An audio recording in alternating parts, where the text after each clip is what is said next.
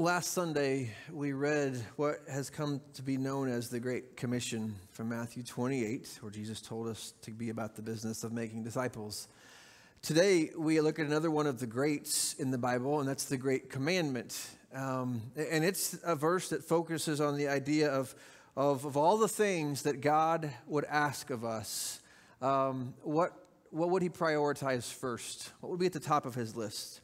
And when Jesus was asked the question of all the 600 plus commands in the Old Testament, which one holds the place of priority and importance? Jesus answered this in Mark chapter 12, verse 29 and following. The most important commandment is this: Hear, O Israel, the Lord our God, the Lord is one. And you shall love the Lord your God with all of your heart, with all of your soul, and with all of your mind, and with all of your strength. The second is this: you shall love your neighbor as yourself. There is no other commandment greater than these. As Jesus reflected upon that, and there's 2 or 3 times that those verses come up in the story of Jesus, and each time the emphasis is put in the same place. First, these words rank highest above all the others. And if you do them, you're going to probably take care of the others pretty easily. But also he links together, if you're paying attention, really there's 2 commands there. But he says they're one. They're one commandment, the whole idea of loving God. And when he uses that heart, soul, mind, and strength, he's just talking about all that you are, with all of your energy, all of your being, love God. But how do you do that? Well, Jesus couples that with the second part of this, which is not a second part in Jesus' mind. You should love your neighbor as yourself. That loving God always overflows and is connected with loving people around you. There is no greater commandment than these. And so today we want to ask the question, what does it mean to love our neighbor? And if you think, well, what about the first part? I think you're going to find that you can't do the second one without doing the first. And so they kind of are a cycle that works together. There's certainly a lot of bad news in the world. And so when I find good news, I always like to latch on to, at least in my own mind, to remind me that the world isn't completely an awful place. But there was a race that took place in, I think, South America someplace. It was a triathlon, which involves swimming long distances and biking long distances and running long distances. And there was a man by the name of James Teagle who was competing in this triathlon, and he had been in third place for much of the run. And the guy behind him was a guy by the name of Diego Mantriga. And James Teagle was coming, as you're going to see in just a second, he was coming to the finish line. He had third place securely in his grasp, but then he makes a wrong turn at just the last little sprint of things. He misses the turn. Diego Mantriga passes him, and he then has third place firmly in his grasp. And as most things in the world work, when someone else's disadvantage works to your advantage, you just count your blessings and think, well, too bad for you, good for me. But Diego Mantriga didn't do that. He stops right before the finish line, and I want you to watch what happens here. If this isn't a sign of good sportsmanship, I don't know what is.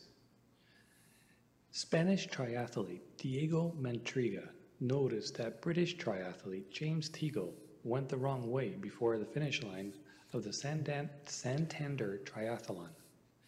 Mantriga waited for him so he could take what he says is deserved third place. All right, we'll stop there. But it goes on to talk about the story. But when asked later why Diego would stop and let his opponent, his competitor, have that third place back, he said he simply deserved it. He ran there most of the race, and this is something my parents and my club has taught me since I was a child. My view is that this should be a normal thing to do. But it's not a normal thing. It's not a normal thing to put someone else's interests or a good above our own. especially in the world of competition or business or finance or things that personally benefit us. Now, the flip side of that, for Mantrega, the race organizers recognized what he did, and they went ahead and gave him a third-place honorary medal plus the $355 award that went with that third place. So it worked out well, and everybody wins, and it's a happy Disney story. But it's the idea that but the idea didn't have to happen that way. No one would have blamed him if he would have just crossed the line, patted himself on the back for being third, and went on for this day, and everybody would have felt sorry for James Teagle, but he didn't do that. He put someone else ahead of himself. And the world could use a little bit more of that, couldn't it? A little more thoughtfulness, a little more consideration, a little more honoring others above self. And so we would describe that as the world could use a little more love. The world of music has certainly caught on to that. It's been asking us and challenging us to make the world a loving place for a long time. If I was to sing this title, what the world needs now is love, sweet love. There you go. I don't know if that's a friendship thing or something else, but maybe this is a marriage sermon too, but it fits both places. The Beatles, back in the 60s, sang a song that became an anthem for that generation and for others after it, because the mantra continues to be said, all we need is love, right? Well, that all sounds good, and it's not wrong. We do need more love, but here's the struggle that we've had. We have trouble defining love. We have trouble in our world, in our minds, in our relationships saying, what is love? I think that's another song. What is love? Baby, don't hurt me. I think maybe so. I don't know, but that's another song that we won't go into. But we have trouble defining what love is. Because I could say, well, love means you let me do whatever I want. That's what my kids think love is. But that's not love, I don't think. And what if what I want competes with what you want? What's love? Who wins? Somebody has to win, somebody has to lose there. And so our culture defines love in a lot of different ways, oftentimes as an emotion. Our culture tends to think of love as a passion that I feel towards someone or something. And so if I love God, it just means I went to church and I sang a passionate song about God. And so I love God, and it has nothing to do with what I do elsewhere. But other cultures have defined love as more of a verb, more removed from emotion. Love is just what you do, right? I love my wife, or I love God by what I do, regardless of how I feel about it. And the truth is probably somewhere in the middle of all of that. But we find love confusing. And we know it matters. We want it to be present in our world. We believe that if it was more present, the world would be a better place. But we're kind of left with one more song reference from the 80s. I want to know what love is. And we'll go on to there. We base a lot of our values and ethics on the assumption that we know what love is, but we struggle when it comes down to personal relationships, up close and personal. What is love? And so love becomes very confusing. But the Bible does not leave us without help. And I'm thankful for that.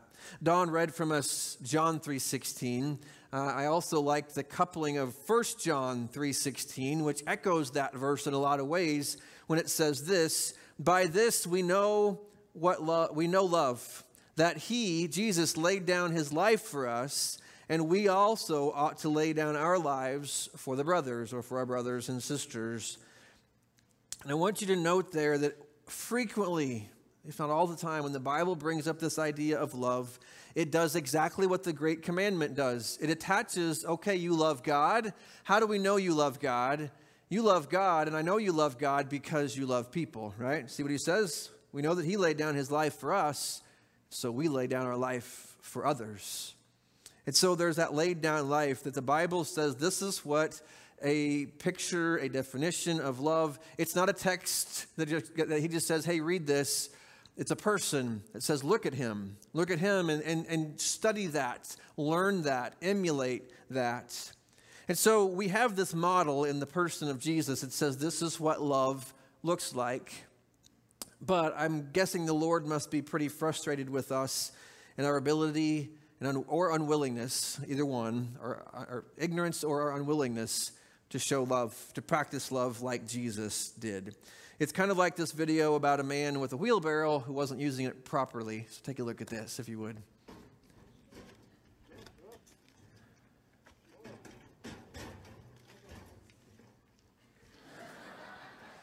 And so if you don't understand that, why that's wrong, come see me. I got some rocks I need to move at my house or something. We'll figure that out. But how many times would the Lord say, just do this? Just love like Jesus loves. And yet we are still carrying around wheelbarrows. We're just not engaged in that because there are barriers that oftentimes keep us from loving like we should. And so God goes beyond, again, just a text. Although texts are great, the Bible is great. But he gives us a person to look at and to live from. And so I want to go to John chapter 13. I want to read about the first 20 verses or so. I just want to read this account because the first part's mostly familiar to us. It's the washing of the disciples' feet. Familiar text. We've looked at that before. But I love the way Jesus then takes that act of service and unpacks it for his disciples because he wants them to remember, to learn from this experience. John 13, beginning in verse 1, says this. Now before the feast of the Passover, again, this is just hours before he's arrested and crucified. Before the feast of the Passover, when Jesus knew that his hour had come to depart out of this world to the Father, having loved his own who were in the world, he loved them to the end. So this is Jesus showing love to his disciples to the very last moment he has an opportunity to do so. During supper, when the devil had already put into the heart of Judas Iscariot, Simon's son, to betray him, Jesus, knowing that the Father had given all things into his hands, and that he had come from God and was going back to God, he rose from supper. He laid aside his outer garments, and he took a towel, and he tied it around his waist, and then he poured water into a basin and began to wash the disciples' feet and to wipe them with a towel that was wrapped around him. And he came to Simon Peter, who said to him, Lord, do you wash my feet? Which the implied question is, you're not going to wash my feet, Jesus.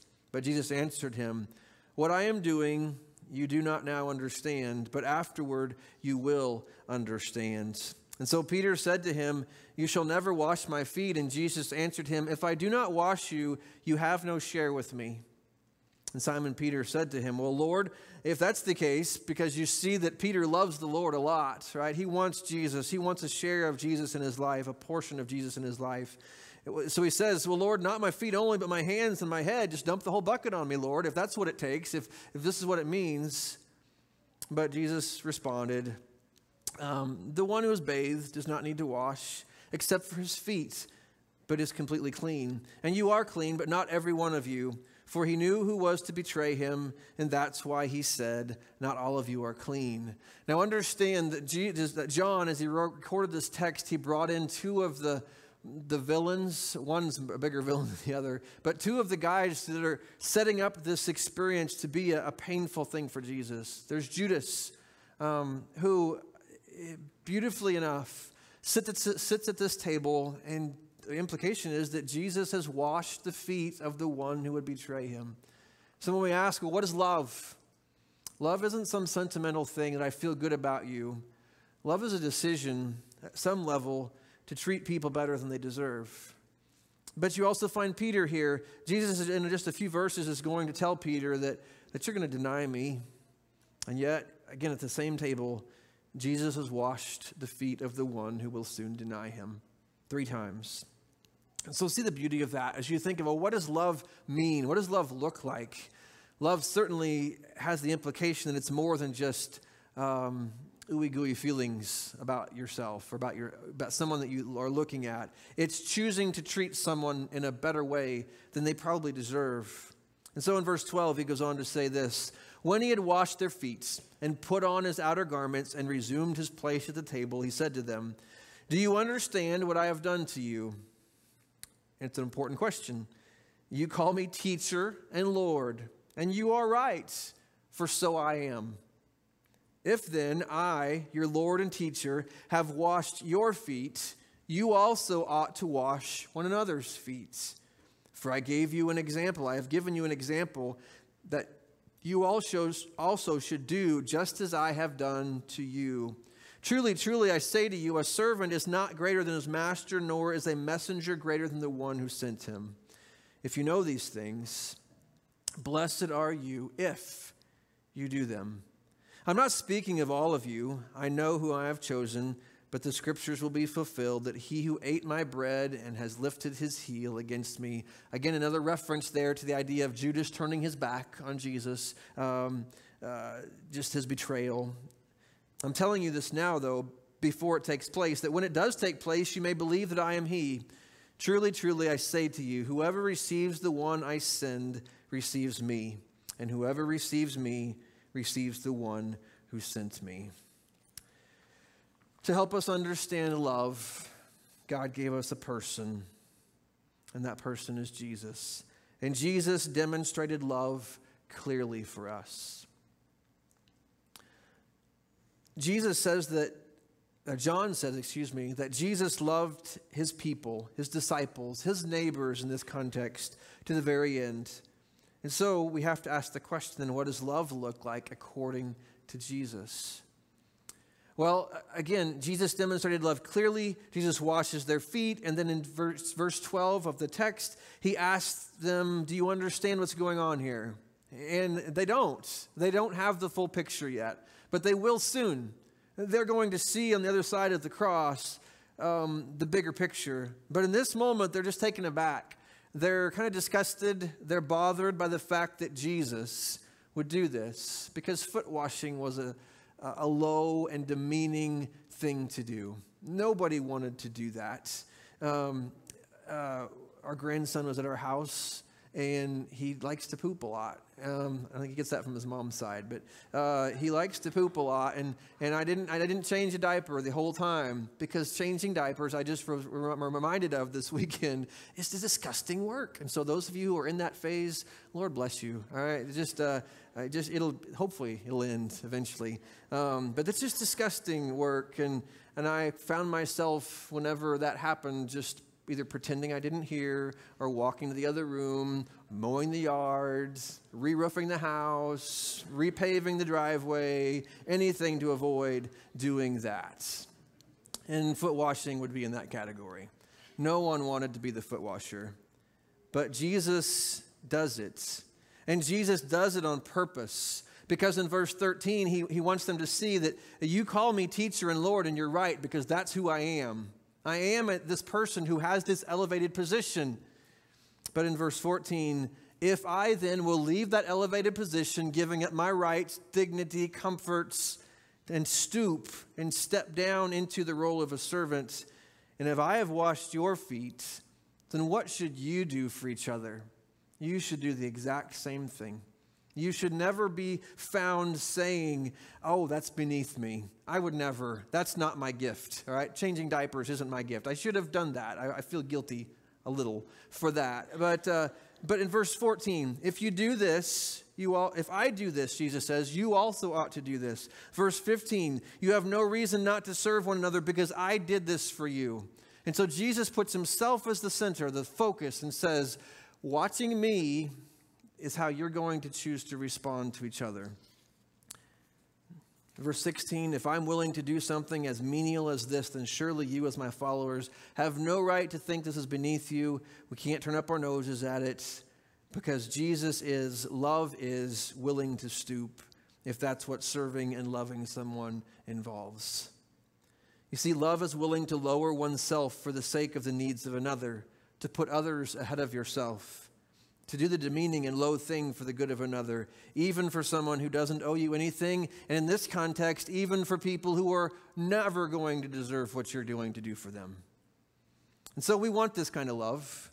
We love stories of this kind of love. We hunger for it. We're drawn to it in a lot of ways, and we find it compelling when someone uses that position to serve others. I just saw a story this week about a man by the name of Charles or Chuck Feeney, who is now 89 years old. He was back in the 60s, the co-founder of those duty-free stores that you see in the airport. And apparently, I've never bought anything in the duty-free store, but apparently somebody has, because he amassed a wealth of $8 billion in that industry. And so became a very, very wealthy man. But he decided to handle his wealth differently, according to this article in Forbes magazine. He decided that instead of waiting till he died and then just putting all of that money in some trust fund that would just continue to feed into things, he decided to give it away before he died. And on September 20th, he gave the last donation, and now he's broke. It did say in the article he did put a couple of million aside just for his retirement for the next few years. So from 8 billion to 2 million, that's a huge step. So I'll give him props for that.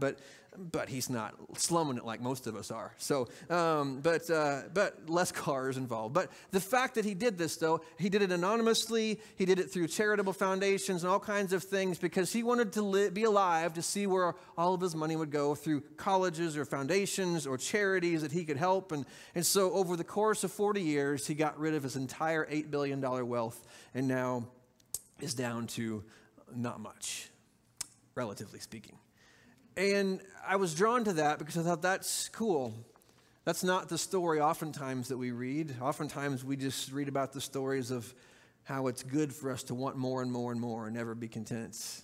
And yet here's a person who's chosen intentionally to say, giving it all away, and I'm going to live very differently than I could live. And so that's a little bit of that model of what Jesus is talking about. Of I have power, I have position, I have whatever, wealth, and I will love other people by giving that away so that it does them good. Listen to a thing this week by a pastor man named Alberry who simply said this: when you read stories of others meeting the needs of others, it just feels right.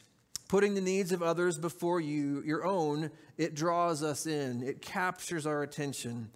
And we've watched this year as many people have gone out of their way to help others, whether it's in the medical field, the education field, all kinds of ways that people have helped others. And we need this now. Imagine a home characterized by that kind of love. We don't have to argue about who does the cleanup or small tasks. The husband changes the diaper. Grandpa changes the diaper. We don't have to argue about that because that's the loving thing to do. Imagine communities or cultures shaped by this kind of love, all putting others' needs ahead of their own. We long for that. We need that. And Jesus says in verse 17, if you know these truths, that this is what Jesus does, and this is what you should do if you love Jesus, he says you are blessed. There's a blessing in that if you choose to do them. And so why can't we get to this? Why are so many of our relationships in the world characterized not by this kind of love? Why is that the exception, not the rule?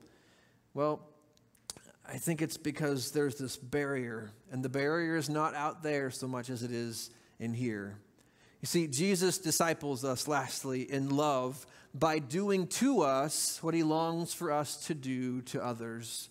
And so what Jesus is doing in this chapter is he is discipling his disciples, his students. He is training them by not just telling them, go and love people or love one another, but he does to them what he hopes they will in turn do to one another. And so he disciples them in that way. You see, Jesus didn't just want you to go and find an ethical principle, a good example to copy. Jesus wanted them to feel it. To say, this is what love not only looks like, this is what love feels like, as they could feel his hands on their feet, and the water, and the words, and the shock, the uncomfortableness of that moment. He is trying to disciple them in love by doing to them what he hopes they will in turn do to one another. And so Jesus takes this particular group of people, not the general society, but this group of people, and he pours his love and his care and his generosity upon them.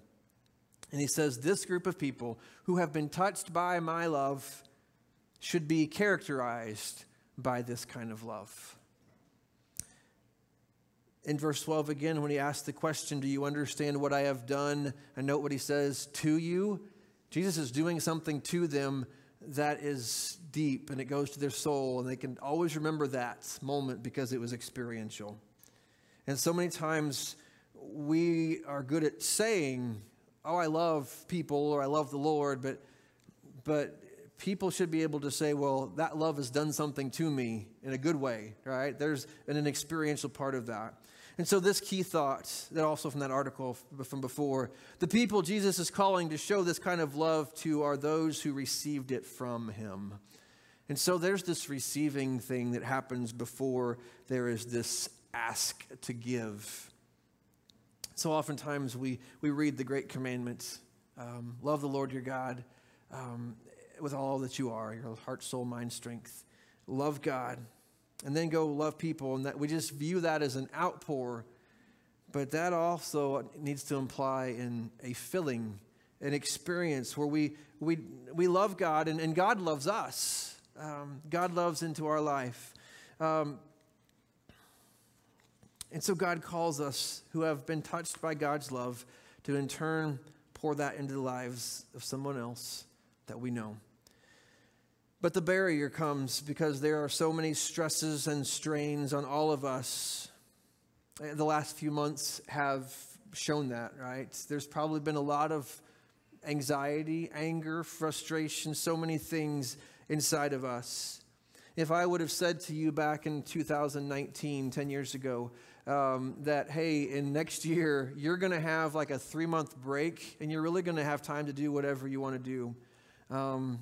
Some of us probably would have thought, oh man, think of the songs I could compose, or think of the poetry I would write, or think of the projects I would get done, or think of the things I will be able to do if I just had that time. Think of the things I could do for the good of humanity. But here we are, a year later. There were no songs written. There was no poetry written. But there were some harsh words spoken to each other because I was frustrated with other people in the same house and cooped up. But that frustration with them really reflected the frustration about myself. It really showed what was going on inside of me. And I'll bet maybe you would experience some of the same things. That we are confronted with ourselves in times of stress, or times when things don't go the way that we hope they would, or that we lose control of what we think life should be. We are confronted with ourselves, and as Alaberry says, we can grow sick of ourselves. And that's an unpleasant feeling for all of us. Because I am the one who keeps getting in the way of the good that God wants to do in this world. And it's not just me. It's probably all of us stand in the way of the good that God wants to do. You see, we can wash our hands all we want, but it is hard to change our hearts. And so we want to be less irritable and more patient. We want to be less selfish and more generous. We want to be more like Jesus here in John 13. It's a beautiful picture, right? Who wouldn't want to be like that until I have to choose to take off the garment and put on the towel and the basin and begin to be face or nose to toe with these stinky feet. I don't want to do that all of a sudden. That's not a pleasant place to be, because love costs. And love is hard sometimes. And love sometimes feel like you're getting the short end of the stick sometimes. And so in order to love like Jesus, the beauty of this scene is that we need to be loved like Jesus loved them. You see, these disciples were able to get up from that room and they could go to a world that would hate them oftentimes, that would reject their message, they would do terrible things to them. But why did they keep going? I wonder if they didn't ever think back to the humility of the one who loved them so well. You see, what drove them wasn't a dry, empty command, go and do these things. It was a heart filled with love, that they had been loved well by God. And because Jesus had loved them so well, on their hard days, it was okay because Jesus still loves me. And on the good days, oh, look, Jesus, we get to share in the good things you're doing. You see, because they had allowed and been in an environment where Jesus loved their soul, they had much to give to their neighbor. They could love, they could share, they could give of themselves because they had been filled on the inside. And so the invitation here, I guess, is for us to stop and to think, am I all about go, go, go for Jesus? Or am I allowing my soul to stop and to be in places where I rest and I allow God to love me, and you allow God to love you? You allow Jesus to love your soul right where it is. You see, the cross was the next step.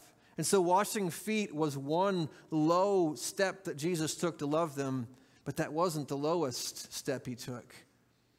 The cross was where he took on all of our dirt, all of the lack of love, all of their and our irritability, our selfishness, and he died on a cross as if it were his own, so that we might then in turn begin to grow in his love. Imagine all of his patience and his generosity and all that servanthood and all that kindness. We can have that in our life. That can be ours. But I don't think it comes just because we see a good example of Jesus and we work really hard to copy it. This isn't about, go copy what Jesus did, because you will fail at that every time. And you will be broken, you'll be empty, you'll be frustrated. But when you're at the end of yourself and exhausted and tired of yourself, Jesus doesn't call you to copy him. He calls you to come to him. Don read it for you earlier, Matthew 11.